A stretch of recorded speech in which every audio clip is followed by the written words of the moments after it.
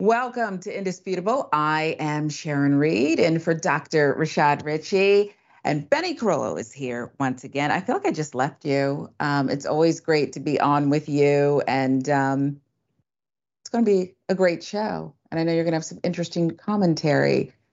I think we should, Benny, jump right into it and begin in Hollywood with a question, really, because we don't know how much longer Jonathan Majors is going to be part of any Hollywood scene. It seems like every day, every hour, something else drops off of his plate, something lucrative. So here's what's going on. Majors has been dropped by his management team, which is huge, his publicist as well. And now another blow for the Creed 3 star, Jonathan Majors, amid domestic violence charges that we've been detailing for you, the allegations. More and more projects are severing ties with the actor, despite text released from his criminal defense attorney. Remember those? That showed the woman he had the altercation with seemingly taking the blame for their fight. Jonathan Majors has been dropped from a slew of projects since we're learning on good authority, including Protagonist Pictures, the feature adaptation of the Walter Mosley novel, The Man in My Basement, an ad campaign for the Texas Rangers Major League Baseball team, as well as an unannounced film, fifth season's Otis Redding biopic, which the Emmy-nominated actor was circling. All great projects. Now, Majors is facing domestic violence allegations out of New York City after a March 25th incident involving a dispute with a 30-year-old woman. The unnamed victim was taken to the hospital with minor injuries to her head and neck, according to authorities at the time of the incident. Majors is scheduled to appear in court on May 8th after being charged by the New York City District Attorney. Now, just earlier in the year, Majors was on top of the world, the other side of the headlines, having a standout 2023 with Creed 3, Ant-Man 3, grossing a combined $745 million worldwide. The bad news just keeps rolling in for the actor. Just earlier in the week, as we said, the management team drops him, the publicist as well. However, 2.5 Men actor Charlie Sheen, and I do think this is a fair comparison, right? This was what Deadline put up for their little ticker at the top of the website. So 2.5 Men actor Charlie Sheen, who has surely a tumultuous history riddled with domestic violence, substance abuse, and a host of legal struggles, just announced yet another TV show. Seems Charlie Sheen has never stopped working. Always on the A list, no matter what he does. In fact, I think they crave it when he does bad things, allegedly. Some proven. In casting news, sure to make headlines and turn How to Be a Bookie instantly into one of the most anticipated new series of the year.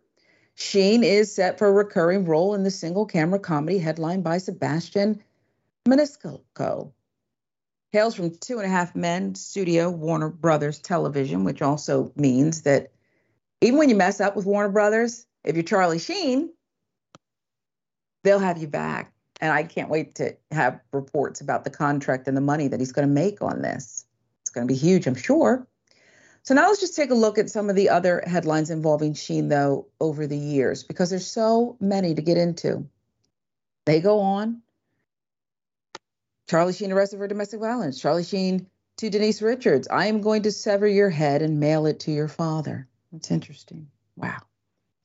Charlie Sheen sued for assault, sexual battery by dental technician. Charlie Sheen's wife claims knife threat and assault. Landing the role on Chuck Lorre's How to Be a Bookie comes 12 years after Lorre's dramatic falling out with the 2.5 Men star, where Sheen's public meltdown, verbal attacks led to Lorre's firing. Now the two have reunited and they seem to be back in business again. And so, Benny, I'm all for people finding their way back to each other, falling in love again, even. Do whatever you want to do. I make no conclusion, draw no conclusion about Jonathan Majors and what did or didn't happen in that car in New York City with the woman. I know what it looks like, and some things seem like textbook, okay? And I'll put a period after textbook and won't insert another word. Hollywood, just like the rest of society. It just seems like there's this, I don't know, unequal treatment. What say you? No, 100%. And it's all part of like really this larger trend. So like first and foremost, there's just this selective accountability that is constantly pushed in our society, right? There's a selective accountability. It's especially predominant in like Hollywood. And you'll notice that certain features, I mean, let's be real. If you're privileged and you're white, like you're gonna have a million people who are like bending over backwards saying, "Oh, what about a redemption arc? What about can't people have character growth in these things?" And this is actually where I kind of want to get into like a lot of people really like just absolutely mangle and abuse like abolitionist frameworks and like theoretically progressive language on how we work towards accountability in like non-carceral forms. What people always forget about like an abolitionist framework when it comes to justice and like restorative justice, rehabilitative justice is that the first step is always somebody being removed from any potential position of power that they could possibly use to be harmful in one way or another. If you are not doing that, then there's no rest of the process that can even reasonably happen. If people are allowed to hold the positions of power that they have, well, then they're allowed to continue to cause harm to other people. And so they aren't going to have like the real incentives to actually change their behavior, to actually grow as people and have actual like reconciliation. And so that's one of those things where you'll notice, right, that some people, when it comes to accountability, get the book thrown at them. And then other people, you have people who just want to completely, immediately jump to, oh, what about rehabilitation? What about a personal growth and all these things? And it's just very, very frustrating to see language from theoretically like progressive movements, right, to see language that is quite literally just taken out of the mouths of abolitionists and then twisted in such a way to actively support white supremacist aims. I, you make so many valid points with this selective, accountability. I don't know that Charlie Sheen, Benny, ever got a timeout unless it was self-imposed. Remember when he was like standing on top of buildings talking about tiger blood and whatever, whoever he was arguing with. But some of this stuff is really serious. It's really serious, and it doesn't sound like Hollywood ever slapped him down. Do you think that because he's also a nepo baby that Martin Sheen is beloved and seems like a decent guy from outside looking in? This is his son. And so did that perhaps save him? Because Johnny Depp would say, well, I was blackballed from some things. I got strong feelings about that one too, but I'll let you talk. I don't know who Martin Sheen is. I don't know. I love you. Okay. I love you. Okay. And somebody, we've got this crack, Dr. Ritchie has this crack investigative team behind the scenes, and they're good for information. But didn't Martin Sheen play the president or something on that show? They'll get us the answer. Martin Sheen is a beloved Hollywood star. I'm getting a thumbs up. And he played in whatever that series was, but it was wildly popular. I didn't watch it. Surely you didn't either. Okay. But this is why I love you. Suffice to say, when your daddy's on the A-list in Hollywood, that could maybe have an effect on whether you receive any comeuppance. No? I don't know who Martin Sheen is. I love it. But yeah, definitely having A-lister parents, I think, can carry you a long way. Oh, you're beautiful. I just think you want to move on, don't you? Well, let's move on. It's okay. It's okay. We'll keep seeing how this Jonathan Majors story plays out, and if he'll ever work again. And I think that's a fair question at this point. Will he ever work again? And then do some of the comparisons. Well, I'm not advocating for him to get something or to not be pulled from something. I'm just saying, is Hollywood fair? No.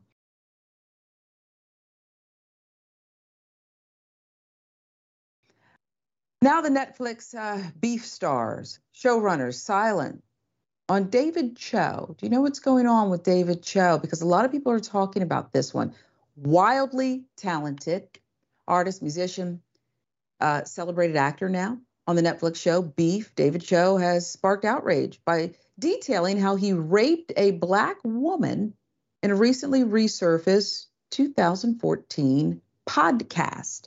And no, we're not going to let you hear it.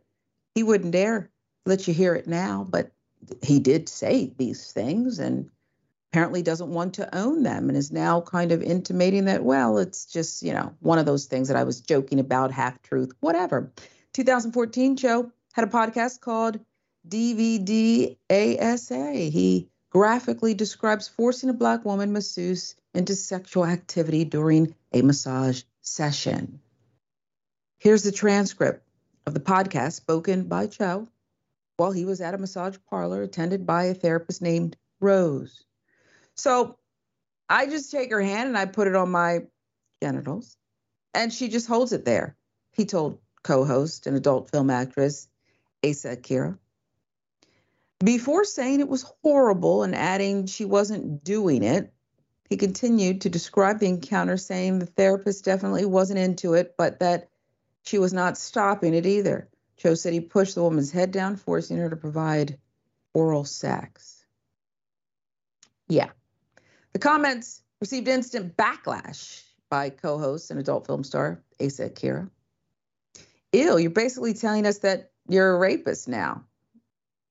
Well, Choe replies to that, yeah, before answering the other guest questions about the masseuse's appearance. What is wrong with you guys? Akira asked. Who cares what she looks like? Dave is telling us he's a rapist, a successful rapist. Choe then laughs because rape is apparently funny to some people.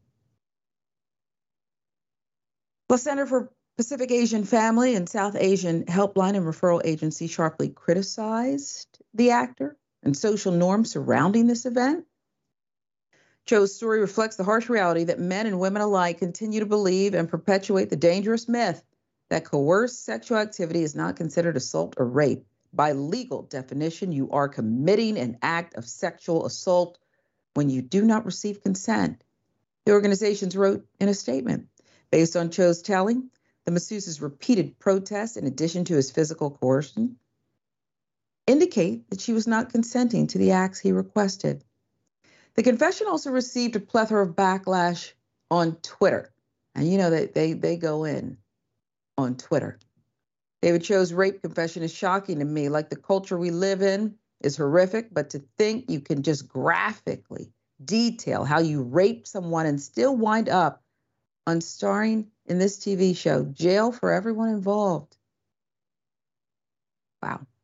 However, much of the backlash was moderated by Choe himself, who was listed as the copyright holder and party requesting the takedowns, which is why we can't let you listen to it. You see it there. Withheld, copyright holder. Choe has now claimed that the story is fictional, as we said, since waking to a sea of heavy criticism. That didn't happen. I just made it up. Well, who even thinks like that? That's a question I want to ask you, Benny, but I'll go on for a moment. 2014 episode, I relayed a story simply for shock value that made it seem as if I had sexually violated a woman. Though I said those words, I did not commit those actions. It did not happen, he said to NBC News' Kimmy Yam. While Choe's actions attempt to convince people that the allegations are false, Griot writer Monique Judge had this to say. The issue isn't whether or not the story is true. The issue is why use Black women as your punching bag. You owe victims of sexual assault an apology. You owe Rose an apology. You owe every woman who has ever been afraid to come forward with the story of her sexual assault an apology. You owe Black women an apology. Let's get to it, David Choe. Netflix and the cast of Beef have remained silent on the matter thus far. However, details have surfaced about Choe's role, which was attained due to his personal friendship with the creators, but was originally meant for actor Stanley Tucci. He was talking about being abandoned by his family, and I was like, the way he's talking about it just feels so Isaac, Lee says, adding that Choe happens to be friends with these creators. So, Betty, do we need to discuss, debate whether the truth or fiction of this Rose character and these horrific storytelling, these allegations, do we need to even know if it's true or not to weigh in on how gross it is? I mean, I guess it cuts two ways because, like, on some level, it, I guess, does from like a legal justice standpoint, matter a little bit as to whether or not it's true. I mean, I don't know what statutes of limitations are, but, then again, the reality is, unfortunately, in the United States of America, sexual assault is not something that gets prosecuted very often. Unfortunately, the overwhelming majority of cases, police won't even investigate, even if you do report it, but even more don't even get reported in the first place. But then the question of whether or not it matters if it's true, the fact is, this is what's going on in this person's head. And that right there is part of a larger problem. The fact that somebody is comfortable telling a story like that, the fact that somebody thinks that telling a story like that would be good content for a podcast, the thought that they thought that other people on that podcast would be receptive to that as though it's normal. The unfortunate reality is a lot of people are willing to accept that as normal. The unfortunate reality is there's a reason why. The fact that he is willing to tell stories like that, and the fact that so little accounts of sexual assault actually get reported or actually get prosecuted, are really the same issue at the core. It is because our society fundamentally still treats women like they should just be the property of men. And especially true when it comes to Black women in our society, who are even further dehumanized by the white supremacist justice system that we have and the white supremacist culture that we are living in. And so fundamentally, there's this constant dehumanization and sexualization of women more broadly, especially Black women, and throw on top of that all of these different layers of misogyny, throw on top of that the layers of people wanting to sound edgy, like these men who want to sound like they're some sort of tough guy, and then quite literally start putting out stories like this. And it's just absolutely horrific. And it is so shameful that anybody telling a story like this could get any job on anywhere, much less in Hollywood, where they're going to have some sort of public influence. And it's just deeply disgusting, and speaks to a larger issue in our society, where femininity more broadly is seen as something that is lesser than, and something that is, easily violated without any type of really concern for humanity, I guess. I don't know. There's a million layers to this, and There's this is so a really many. disgusting story. It really is. And you know what else I think that Black women, and perhaps all women to some degree, get punished for after they are victimized by these abusers in this kind of way? When a woman isn't believed, moves on, pulls it together, presents well enough, is seemingly okay enough, the next punch to the gut is, it was not that big of a deal. And you didn't file a police report or whatever else they can come up with. And I wonder your thoughts on that, because it's like you get punished over here just because of who and what and how you were born. And then you get punished over here for surviving the victimization and the assault. And I just think none of this was funny. And the giggles from Choe back then, and the lack of remorse in the statement today. Maybe I missed it, Benny. Maybe you heard it. But I think that even though it was almost 10 years ago, it's today for him. He can be judged by it today.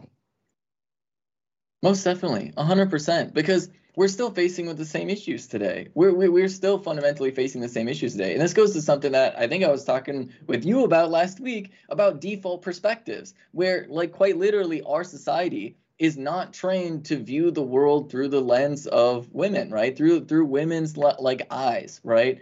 We are trained to, by default, always only ever look through the perspective of men, to the point where there's just this systemic dehumanization and complete disregard for how women experience life. And so it's so infuriating when people are survivors. Very often they said, oh, well, it can't be that bad if you move forward. But no, it can actually be that bad. We shouldn't be putting burdens on people who are victimized, right? Fundamentally, we need to have real systems of support. But it's all this self-justifying system, because we know on the front end people aren't immediately believing. We know that on the front end that people are not believing when they're victimized.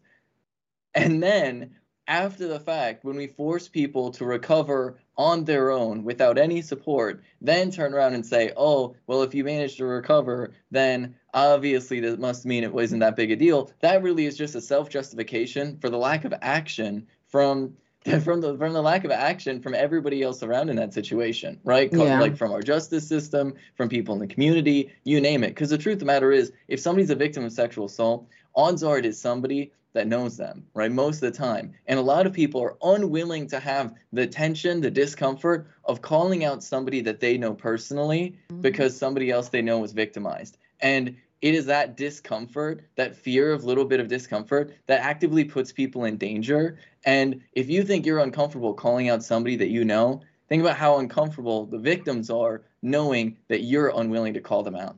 Yeah, and look at the debate because, I'm going to move on, but the debate is like, well, should he have to lose It's like, should he have to lose everything? What he's doing work-wise is a privilege, not a right.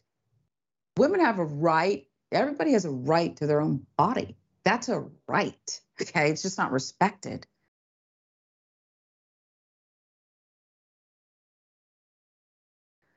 But we'll move on because out of New York City, this is scary. Parking garage that collapsed right there, one dead. Very, very treacherous situation there. And then you begin to think, what more? How stable are things? Here's what we know. One person dead, multiple injured in a deadly New York City parking garage collapse that happened in Lower Manhattan on Tuesday afternoon. I want you to watch this.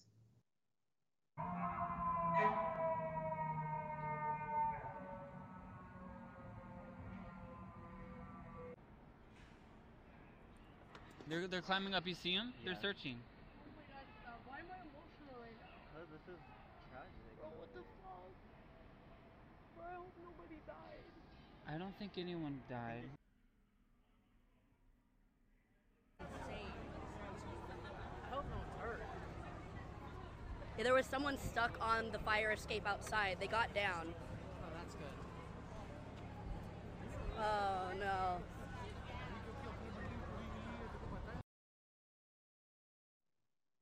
Well, you heard one of the witnesses to some of this say, I don't think anybody died. Again, one person died in this New York City parking garage collapse. Took place on Ann Street near Nassau Street around 4 p.m. when, according to senior FDNY officials, the second floor of a 5-story parking garage collapsed into the first floor. Ultimately, the top floor would fall all the way down into the cellar in this pancake collapse, and screams for help could be heard in a cell phone video taken by a witness. Officials confirmed one person, a worker in the building, died in that collapse. FDNY Chief of Fire Operations, there he is, John Esposito, said this: as far as we can tell, so far there were 6 patients, 6 workers in the building at the time of the collapse. One worker was trapped on one of the upper floors. The FDNY was able to evacuate that person across the roof of another building. He was taken away from there. One worker died, 4 others were hospitalized, but were expected to recover. Esposito said one of the victims could be seen taken away on a stretcher. Another worker refused medical attention at the scene. Very scary stuff. NBC News among those reporting this. Esposito described the rescue operation as, quote, extremely dangerous due to the unstable building, and firefighters who had initially entered the building were forced to retreat as a result of the risk of instability. The department sent a newly added NYPD robotic dog known as DigiDog into the building to analyze the scene, make sure no one else was inside without putting in jeopardy the safety of first responders. Drones were also being used to get additional information from the scene, according to Esposito. Although Esposito said first responders believed everyone is accounted for, they will continue to search for any person, that's just horrific to think about, possibly trapped in the crushed cars or amid the concrete rubble of the collapsed garage. NYC Department of Buildings Acting Commissioner Kazimir Valenchik described how the drone footage showed how the 4-story building all the way pancaked, collapsed all the way to the cellar floor. There's more. He acknowledged that an active violation on the building dated to 2003 Buildings commissioner said an application was filed in 2010, but did not indicate whether that violation was corrected. There are some active permits on the building, one related to electrical work on the premises. Valenchik added, promising more details at a later time. That from Fox News. Our engineers deployed and are currently checking adjoining buildings and observing footage from drone pictures to identify possible reasons for the collapse.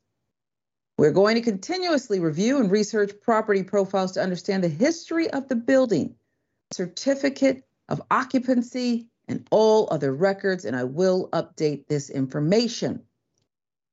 NYC Department of Buildings records show that the parking garage located at 57 Ann Street had 19 violations that had been completed or defaulted on, and another 4 that remained open, requiring a certificate of correction. WABC reported that the same parking garage owned by 57 Ann Street Realty Association, based in Great Neck, New York, had 64 violations with the Department of Buildings dating back to 1976. This is a tragedy, and I don't know that we know the proportions yet. We do know that one person lost their lives. Okay, but so that's one building worker. But when you talk about a history of such violations, and again, we don't know what caused all this, but it reminds me, not on the same scale when it comes to the mortality rate, but that condo collapse down in Florida on the beach, and they learned about maintenance that wasn't done and all kind of violations. And I guess what I'm saying, Benny, is what good is there to have this department that oversees these things if the worst happens and we still don't know if work was completed on time or at all? Yeah, I mean, the unfortunate reality is all across the country, the number one priority is not necessarily like the safety or structural soundness of any particular building, but the profitability for real estate investors. And that is really always the way that it's been in the United States. I mean, real estate investors are some of the biggest donors to political campaigns on both sides for a reason. And so, while yes, we do have infrastructure in place to make sure that there are like building codes that are being met, unfortunately, you see a lot of buildings across the country that face a lot of neglect. Not to say that the violations that existed were necessarily the cause of the collapse, because we obviously don't know the cause of the collapse, but in general, speaking generally about the structural soundness and safeness of buildings across the country, there is a long-term pattern that exists of different building violations not being taken super seriously by city councils, not being like super investigated, of money and resources not really going into making sure that places are safe. All of these things are sort of systemic problems that are, really stemming from the underlying root problem that we fundamentally allow landlords and real estate investors to have too much political power and influence in this country. So long as we are making decisions, at the electoral level about what is going to be the most profitable for real estate investments, we are always going to be missing things when it comes to safety and things like that. Wow. I think it's well said. Again, there's a lot more that we need to learn here, and we'll keep following it. But you just feel for people who just went to work that day. Some will get back to the loved ones injured, and then mentally, how would you feel if you were part of that? But at least one is never coming home. This is Indisputable with Dr. Rashad Ritchie. He has the day off. I'm Sharon Reed in for Dr. Rashad. And Benny Carollo joins us, breakdown contributor. We'll be right back.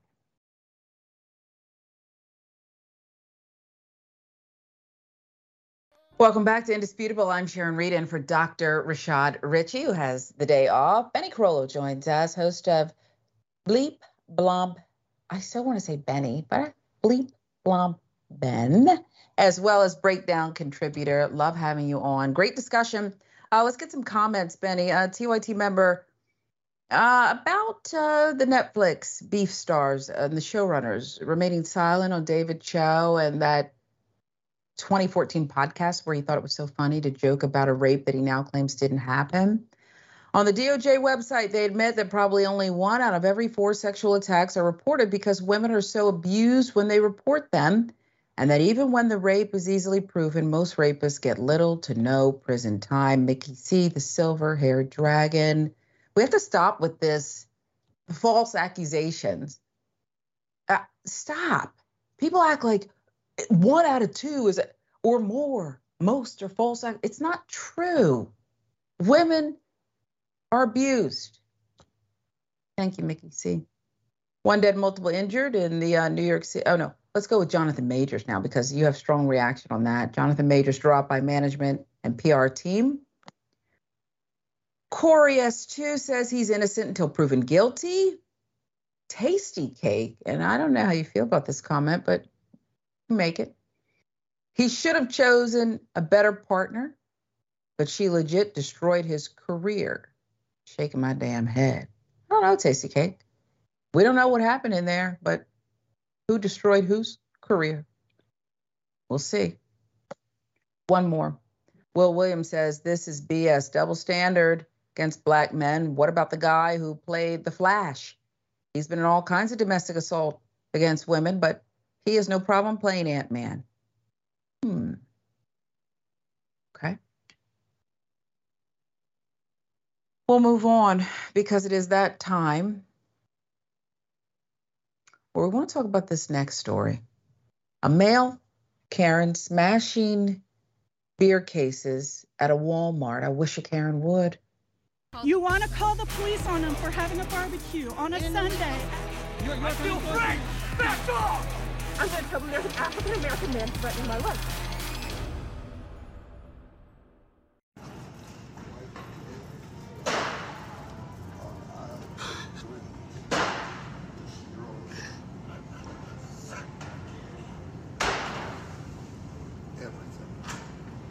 Bruh.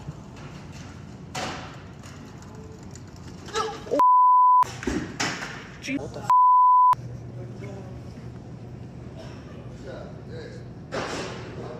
Oh, that's why he's destroying the bush light. He's destroying the bush light, dude. What?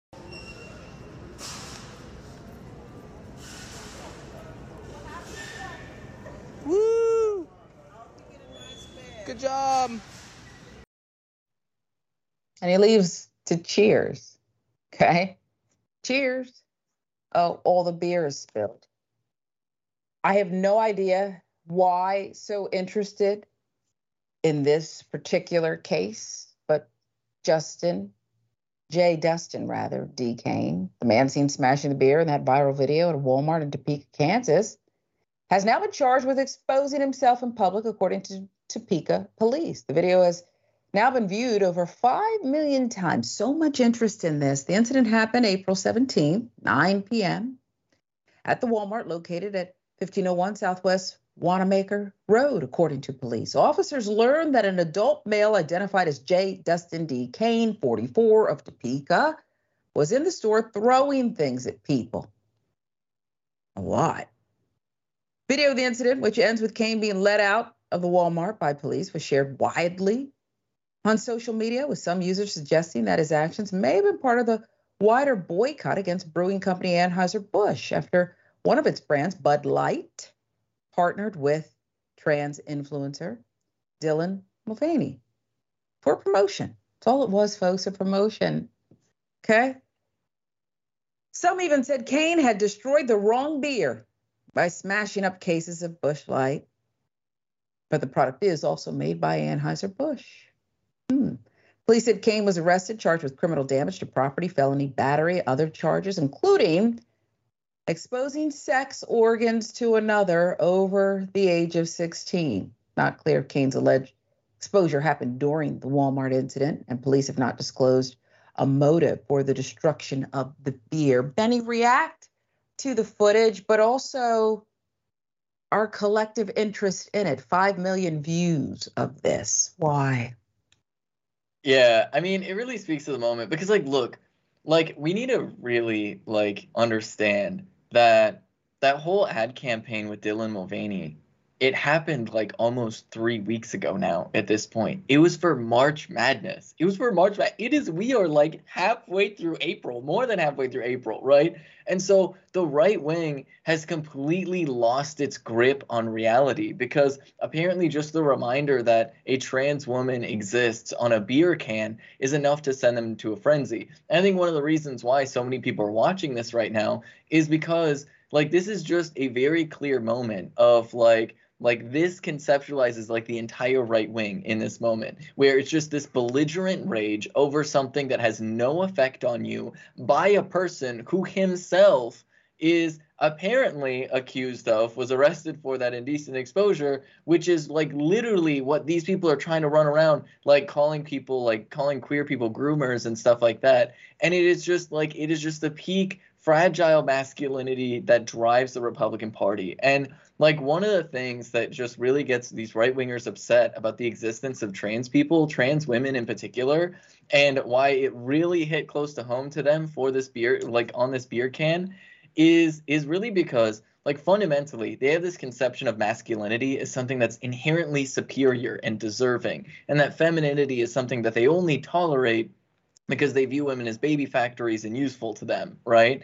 And so the idea of somebody, you know, like myself, a trans woman, saying, hey, actually femininity is pretty cool and is actually desirable and has value in and of itself, already just undermines their entire identity, their complete sense of self-importance that's built on literally just misogyny. And then throw a picture of a trans woman on a beer can for one ad campaign, and then all of a sudden what a lot of Americans think is a real symbol of masculinity, right, that is to say beer, and all of a sudden it's just a complete utter collapse, and they feel like something that should be entirely centered towards them for a brief moment isn't centering them. And like it's just this complete identity collapse for the Republican Party, and most people don't care, right? The overwhelming majority of people don't care. But for the few people that do, they have lost their grip on reality, and they have lost their ability to talk about or think about anything else. And it is honestly just speaks to how deeply unhinged the Republican Party is today, and how deeply unhinged right wingers more broadly are today in their weird fixation on trans people. It is unhinged, and I don't know if they were ever based in reality to begin with, because the existence and the world order is built on a lie. So the minute you're right, Benny, focus comes off, well, the lie becomes the truth to these people. And they start to, if you're buzzed anyway, what do you care? What do you care who's on the can? If you're sitting the idea with some of these people to get buzzed, leave people alone. Wow, I find it fascinating.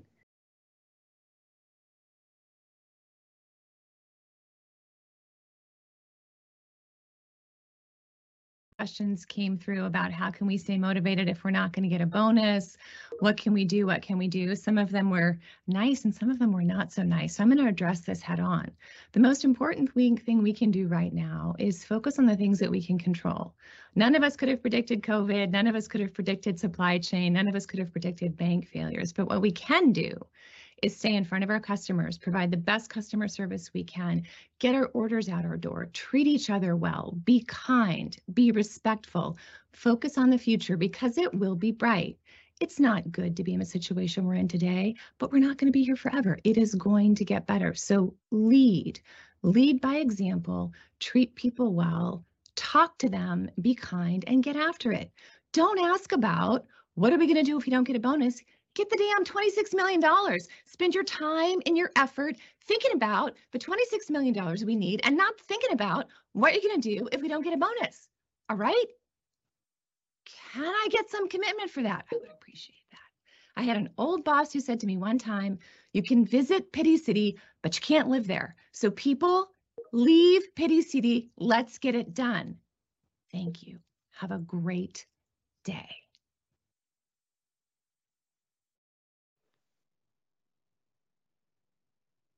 She received a $6.4 million bonus, while, according to the narrative, denying bonuses to her staff members. She is the CEO of Miller Knoll, an overpriced furniture store. Okay? And while she's telling people to work with her, don't live in Pittyville, she was pocketing $6.9 million in bonus money. This is what happens when Karen is your CEO. Okay. It is rare, but it does go down. It is interesting to note. Let's put up her picture again, full mass here. This is when she got just really indignant about why these individuals are concerned about a petty bonus when they need to be concerned about making her more money. She said, focus on the $26 million that I need to make this year while you're focusing on your bonus. Okay. This was a hell of a thing. I actually thought it was a parody at first, and then, we checked it out. Doesn't seem to be. Seems to be an actual Karen that's a CEO. Sharon, thoughts on this? I too thought it of SNL, Doc. Right. But at The Voice, it was just so grating. I was channeling Eddie Murphy in the 80s, like he told Bill Cosby. Okay. She need to have a Coke and a smile. Right. And you remember the rest. That's right. Wow. Yeah. All right. The audacity. I mean, 6.4 million, madam. I mean, come on. You could not have given your employees any level of bonus just to keep your word, to honor whatever promise you made.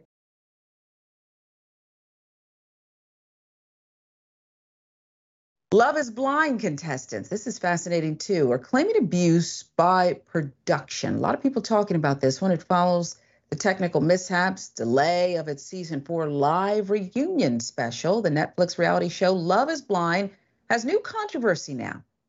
In a new report, multiple contestants spoke out about the conditions inside the Netflix series produced by Kinetic Content, claiming that they had been put through emotional warfare. On Love is Blind, young singles go on blind dates for 10 days, during which they must decide if they want to get engaged or go home. The couples only get to see each other once they're engaged. They're then sent on a group vacation before they're expected to return to their hometowns and plan their weddings. The show's high stakes leave a real-life impact on the contestants long after the show airs on Netflix.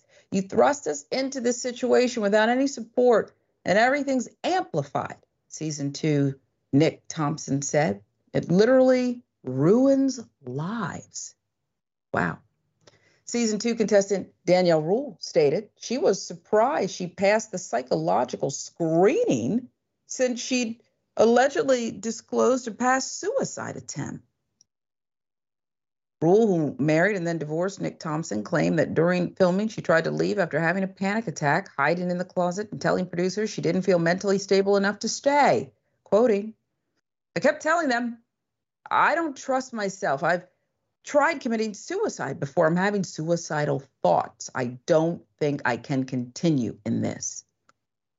Season 1 contestant Danielle Druin alleged, quote, the sleep deprivation was real. I feel like they do it on purpose because they're trying to break you.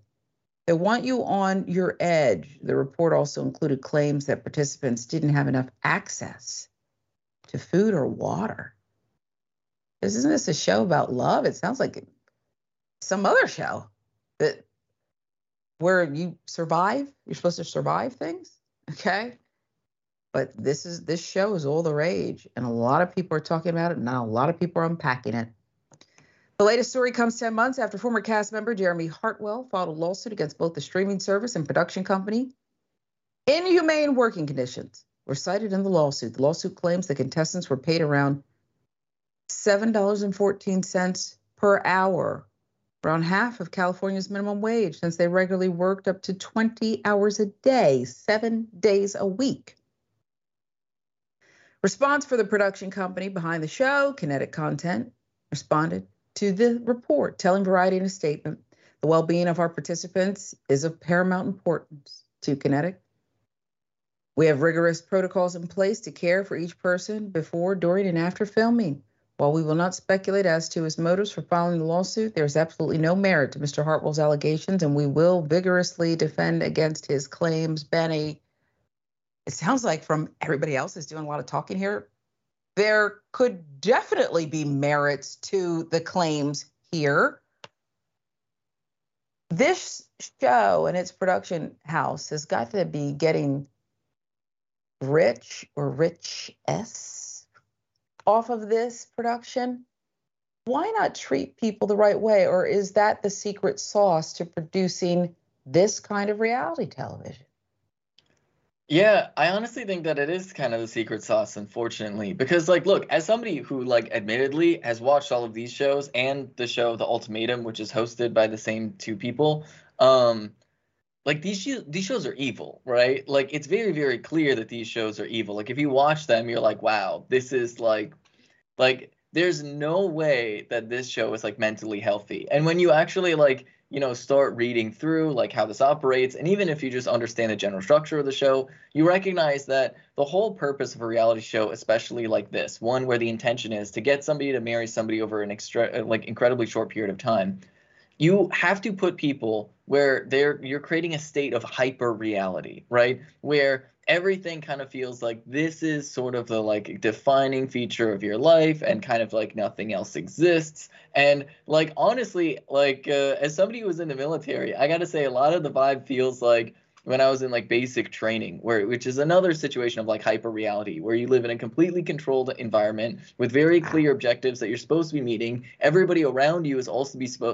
supposed to be meeting those same objectives, and like so there's this sort of like shared sort of like intentional group think around, you have to go do this, you have to go on these 10 dates, you have to find somebody that you want to get married to, and like even just like pumping the brakes a little bit and being like, wait a minute, should you be getting married to somebody? Maybe you should like hop on a Discord call with all your friends and say like, hey, is this person cool and normal?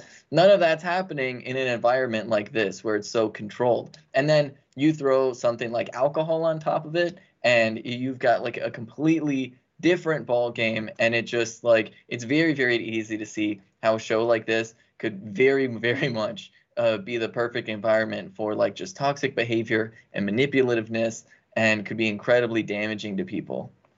Wow, I find that your analogy there with basic training, I've never gone through it. So to hear you talk about it in that way and say this element is relatable, I find it wildly fascinating. But then it's so successful.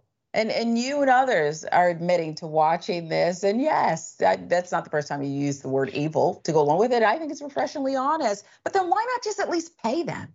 You can't pay them for this trauma? Yeah, no, most definitely. I mean, they're making a ton of money on a show like that, but that's kind of why reality shows are so big right now. Aside from the fact that, like, I think that they just announced a big writers' strike, so unfortunately, we might see a lot more reality shows coming up.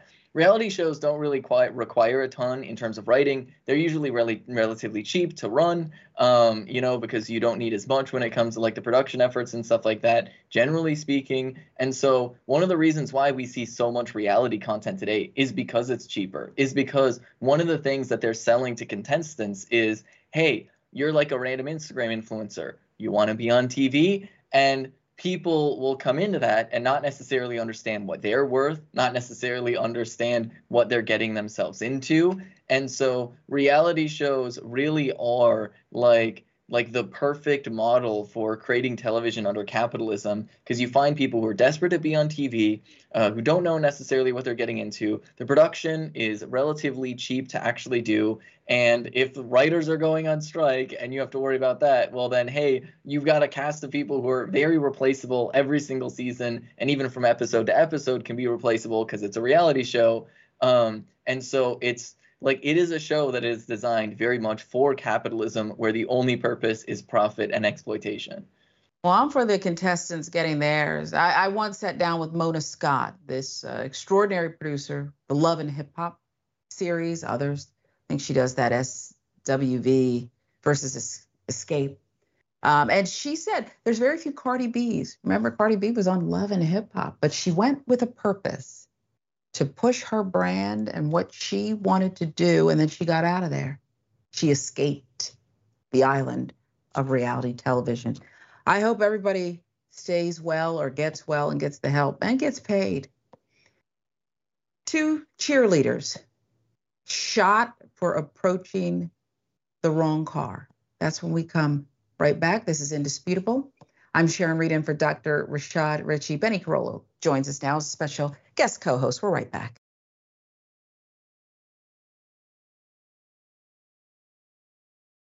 Welcome back to Indisputable. I'm Sharon Reed in for Dr. Rashad Ritchie. Let's get you some viewer comment. TYT members, a lot of you had something to say about the male Karen smashing all of those beer cases at Walmart. Why do this? Worst case scenario, Dragon says, thank you, Benny. I've been saying that forever. Transphobia is based in misogyny. Well, we really need that reminder about what's really going on here, okay? You can view that footage 5 million times, but you need to know what's behind it. So thank you, worst case. Lynn says, I bet Beer Karen worked up a thirst after that. Probably. You spilled all the drinks, though, didn't you, fool? YouTube, Jen Hacks also says this about the male Karen. I don't like Bud Light, but hey, that's a waste of beer and big on stupidity. I agree, Jen, I agree. Now those cheerleaders, 2 cheerleaders shot for simply approaching the wrong car. None of this makes any sense, folks. None of it. 2 teenage cheerleaders, Peyton Washington, Heather Roth, were shot after one said she mistook the suspect's vehicle as her own in a supermarket parking lot near Texas's capital. Pedro Tello Rodriguez Jr. arrested for the shooting. The young women drove from the Round Rock area to Woodlands Elite Cheer Company in Oak Ridge 3 times each week to practice. They used the Elgin HEB as a carpool lot for the approximately 360-mile round trip. Just after midnight, cheerleader Heather Roth said she got out of her friend's car and opened the door to a vehicle she believed to be her own in the HEB parking lot. Okay, this happens. It's a mistake. So far, I've not heard anything weird here, okay? Nothing weird. Roth said there was a man sitting in the passenger seat, so she initially panicked, thinking a stranger was inside her car, got back into her friend's vehicle. When she noticed the man approaching their vehicle, she said she rolled down the window to apologize, telling him she thought it was her car. Roth said the man threw up his hands, pulled out a gun, and started shooting. Roth was struck by a bullet, but was treated and released at the scene. Peyton Washington was shot twice, badly injured, according to a GoFundMe spearheaded by her cheerleading company, Woodlands Elite Generals. Washington is stable, recovering in the ICU, according to the cheerleading company. Washington is doing well today after suffering from a ruptured spleen, which was removed. And she has damage to her pancreas and diaphragm. That from Lynn Cheer, the managing partner of that cheer program. That's what she told CNN. In upstate New York, Kevin Monahan, the man who's charged with fatally shooting 20-year-old Kaylin Gillis when she and 3 friends mistakenly drove down his driveway in search of a friend's house. Monahan was arrested on Sunday afternoon after holding up in his home for an hour and is being charged with second-degree murder. Why? Speaking with CNN on Tuesday, Washington County Sheriff Jeffrey Murphy said that Monahan has proven difficult and spoken about it very little with officials. When deputies arrived at his home on Sunday, he refused to speak with them, could only be extricated with the eventual assistance of the New York State Police Special Operations Response Team. Sheriff also noted that Monahan retained a lawyer before even leaving his home and has yet to make any statement about the situation. Monahan, quite frankly, has not shown any remorse in this case. This shooting makes this at least the 3rd incident this week in which young people who made an apparent mistake were met with gunfire. Here are the GoFundMe links for the victims. It's important we put them up, and many people are giving. Many people are giving. What they have in common?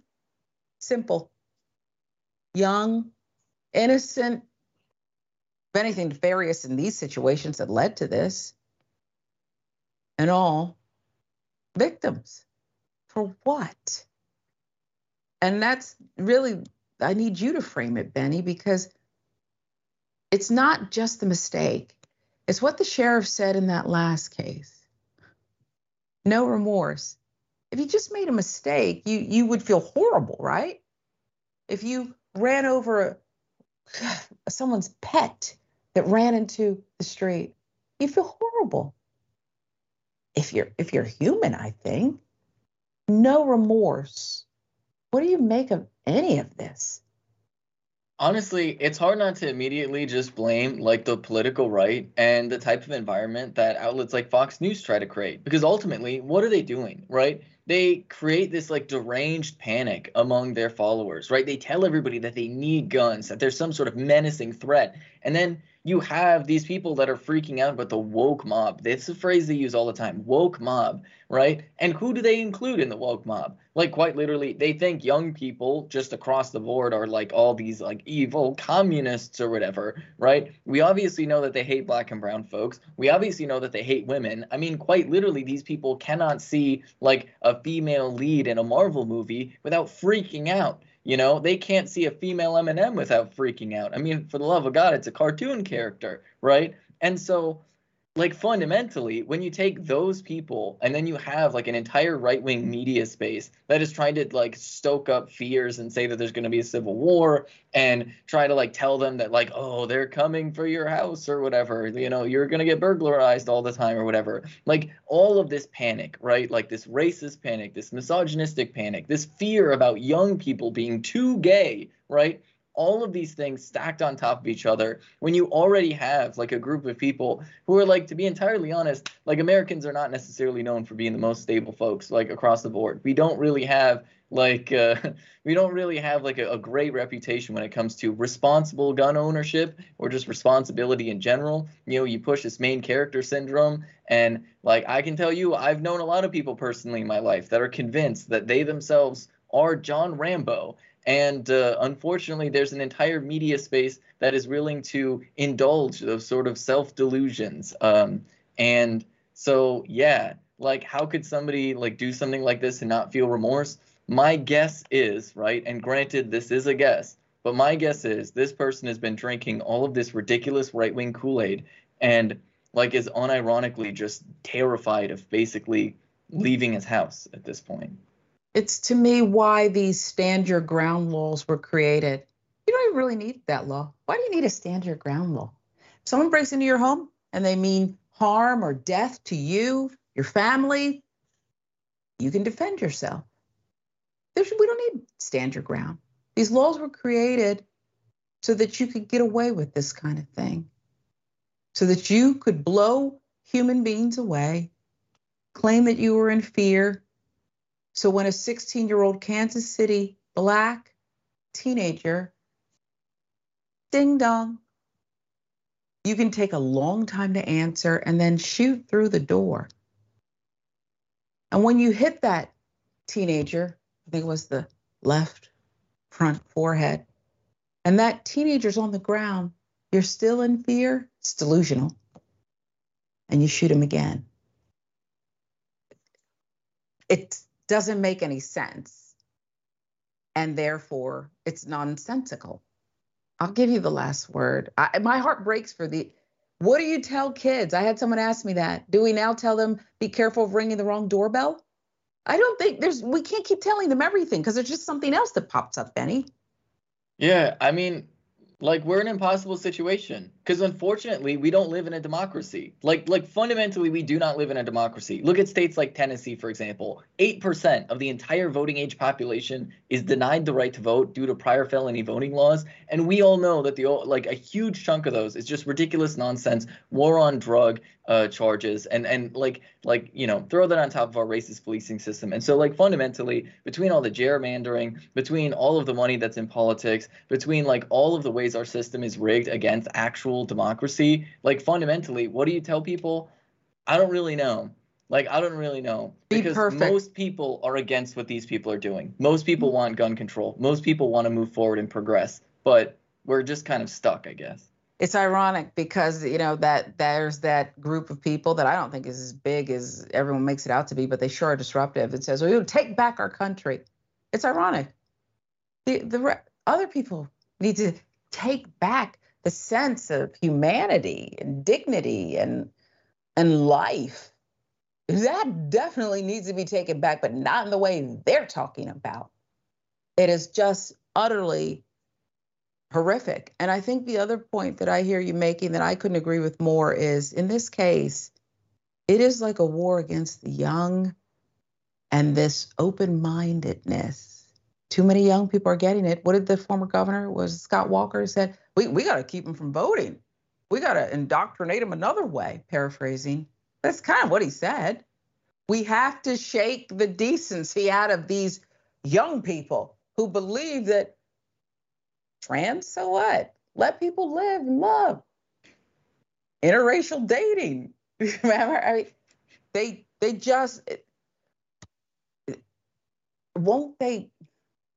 Why? Listen, you can only live so long. You can only live so long. And I wonder when some of this disgusting way of thinking, this mentality will die off. This is Indisputable. I'm Sharon Reed in for Dr. Rashad Ritchie. Much more to come.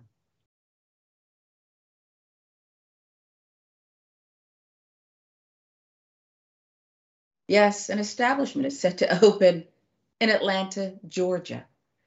Woo! Why didn't they think of this sooner? Popular UK and Australian pop-up restaurant is making its way to the United States now. Karen's Diner will be in Atlanta come October. Got to visit this. Maybe. Karen's Diner doesn't care and will prove it in October, serving up burgers, fries, a soda, games, and rude servers singing, well, slinging karma, if you will, at customers. They might sing it too. $47 per person is the charge. It appears that price doesn't include tip, which you may not want to leave anyway, given the service you know you're willingly paying for. Tickets are non-refundable. You're going to get what Karen gives you, and you're not going to make a complaint about it. And if you do, nobody cares. I added that. The pop-up diner experience takes place in an undisclosed location on Peachtree Center Avenue in downtown Atlanta between October 14th and October 15th. Get Karen while you can. Children under 16 are allowed until 5. Then it becomes adults only. So I guess it amps up after 5 p.m. Okay, they really are going to pop off. Pop-up diner experience takes place, as we said, this October in Atlanta. And while Karen's does promise their signature rude service, according to their website, at no time will employees be allowed to body shame, sexually harass, or reply with racist, sexist, homophobic, or ableist language. Is it really a Karen, though, Jessica? Let's pause there. Is it really a Karen if we're not getting the authentic Karen experience? I don't want to hear those things, but they're out there. And if you're going to call yourself Karen's Diner and embody the true spirit of Karenicity, why would you cut out the meat, if you will? Yeah, I'm trying to figure out which way this goes. It's a weird chicken or the egg dilemma, right? Is the owners of the restaurant and the servers, are they the Karens? Or is it supposed to prevent someone from coming in and acting like a Karen? Because if your server can be rude to you and you're not getting the kind of customer service treatment that Karens are used to, then you're probably not going to go to a place like this. So I'm confused as to which way that goes. Funny that kids are allowed before 5. Seems like not a family-friendly environment, but if I was a kid, I think I'd be into this. Chuck E. Cheese who? I'd be like, let's go to the Karen Diner. But after 5, adults only, I bet stuff gets weird when people start drinking at the Karen Diner. Instead of happy hour, they have, cranky entitled hour.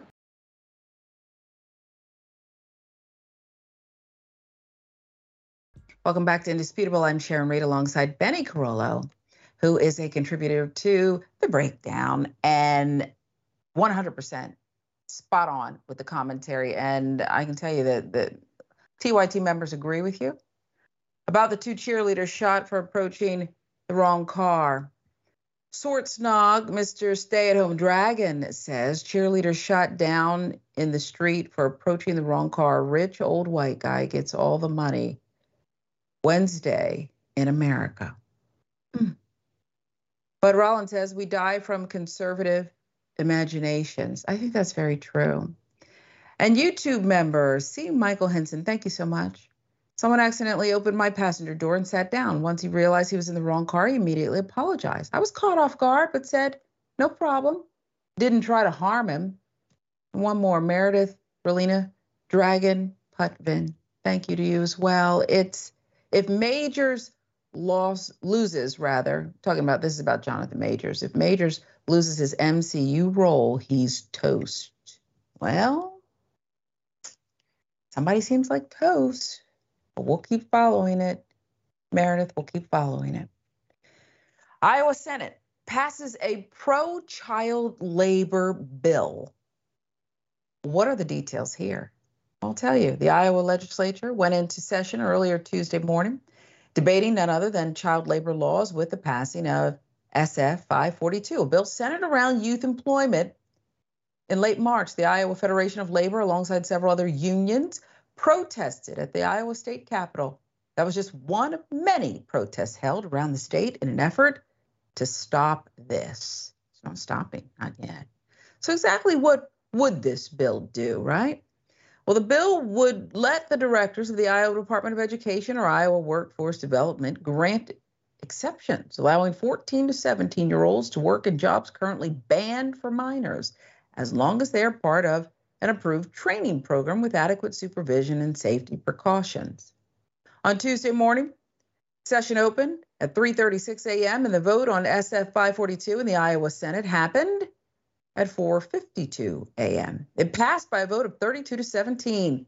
All Democrats voted against it, as well as 2 Republicans. Bill allows 14-year-olds to work 6-hour night shifts, allows 15-year-olds to work in plants on assembly lines, moving items up to 50 pounds, and allows 16 and 17-year-olds to serve alcohol.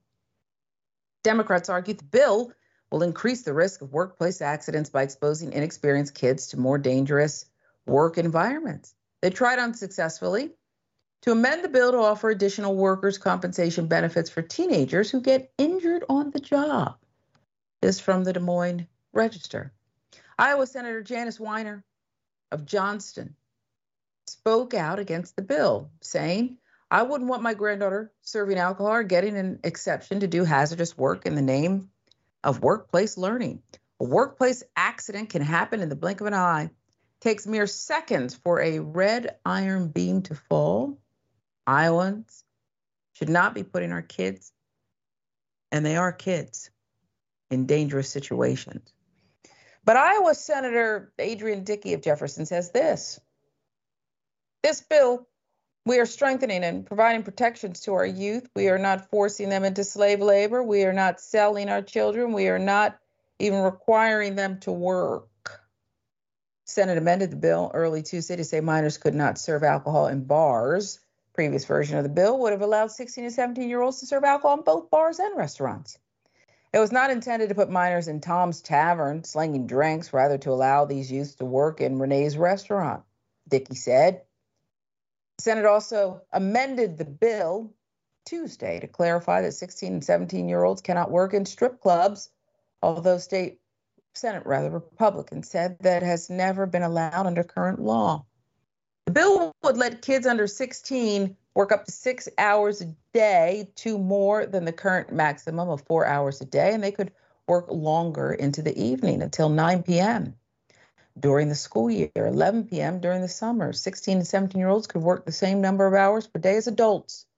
It would also create a committee to study the possibility of letting teens 14 and older get a special driver's permit to drive to work. Benny, I think you should speak on all of this first. Yeah, I mean, this is just deeply shameful. I mean, there's so many layers to this. Like, a part of it goes to what we were talking about earlier, which is really just the attack on youth that we're seeing from the political right now, where, I mean, I guess they think that children are spending too much time paying attention to school or thinking about school or learning things in general, so they want to send them to work. Then it goes to the layer of misogyny that we were talking about earlier, which is, do you understand what having like a 16-year-old serving alcohol would actually look like in real life? There's already a massive problem of people working in the service industry having to deal with a ridiculous amount of sexual harassment from customers. Even more so anytime there's an environment where there's alcohol involved. And so to have a 16-year-old serving alcohol is to put them in an incredibly dangerous situation, right? It is already a dangerous situation if it's just somebody who's 18 that's serving alcohol, much less somebody who is 16, okay? And they are just literally less likely to know how to respond. They're less likely to understand what to do when to respond, like all of these different things. And so Then you have the layer of quite literally putting children in active danger by just the hazards of being in different workplaces that have more hazardous conditions, depriving children of sleep by extending the amount of hours that they can work. All of these things are major problems, and it literally cuts into people's ability to get an education, to go and just finish high school. And so really there's so many layers to this, but fundamentally this is an attack on the safety of children. This is an attack on the rights of children to live lives that are comforted and sheltered enough as children that they can just get an education, that they can live their lives and figure out who they want to be when they turn 18 and go to college or whatever. And so it is deeply sickening and shameful that Republicans are willing to put children in this type of danger, especially the fact that they didn't even consider the context of potentially putting 16-year-olds in bars until after they had to go and amend it. But it's even more sickening. While at the same time, Republicans are trying to strip what agency like that children should actually have away from them by denying them to have any type of identity, by saying that they're not allowed to mention being gay or trans in school or risk being outed by their teachers. All of this is happening at the same time. Quite literally, they're trying to force children into the workplace, into dangerous situations, while also denying them to have even the most basic level of agency or autonomy to just say what their name is or what their pronouns are. Just basic things like that.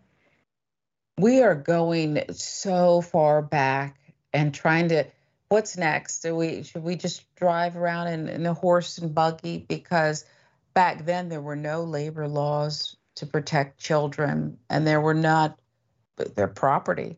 And it seems that some, and I think you're right, by identifying that they are on the right, believe that children are just property, and that if we need more workers here, or we want to marry them off and maybe get dowry, some money or something. I don't know why these people are insisting in some jurisdictions that at least one in Missouri, a certain rep, that children are such property that you can do with them as you wish, and everyone should stay out of it, while at the same time not allowing children to have any say. I mean, when my daughter, Benny, was just little, I felt that she wasn't my property and she deserved some say. So if she wanted to go out that day with me and put on a red sock and a pink one and her sweater on backwards, I didn't see what's so wrong with that.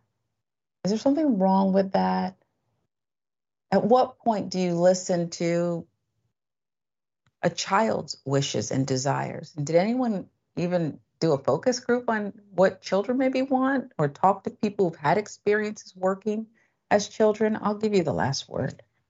Yeah, I mean, fundamentally, it boils down to whether or not you think children are property or a responsibility. I think morally decent people view children as a responsibility. And now, granted, that means like you have to do some things for children, and children aren't going to be able to make all the decisions for themselves. Yeah. But also, like, we do recognize that if you're a parent, you are responsible to your children. You don't own them, and you don't have any right to control literally every single thing that they do, because they're not going to grow up to be healthy if you try to do that anyway. And so, like, fundamentally, it's just all about this mentality of property versus responsibility. Wow. And that's that any parent, I think, and we never get it perfect, but I do feel an enormous responsibility because she didn't ask to be here. It's just, whoever you want to be, I want to support that. As long as you're a good person, you don't have to be me. You don't have to be, just be you.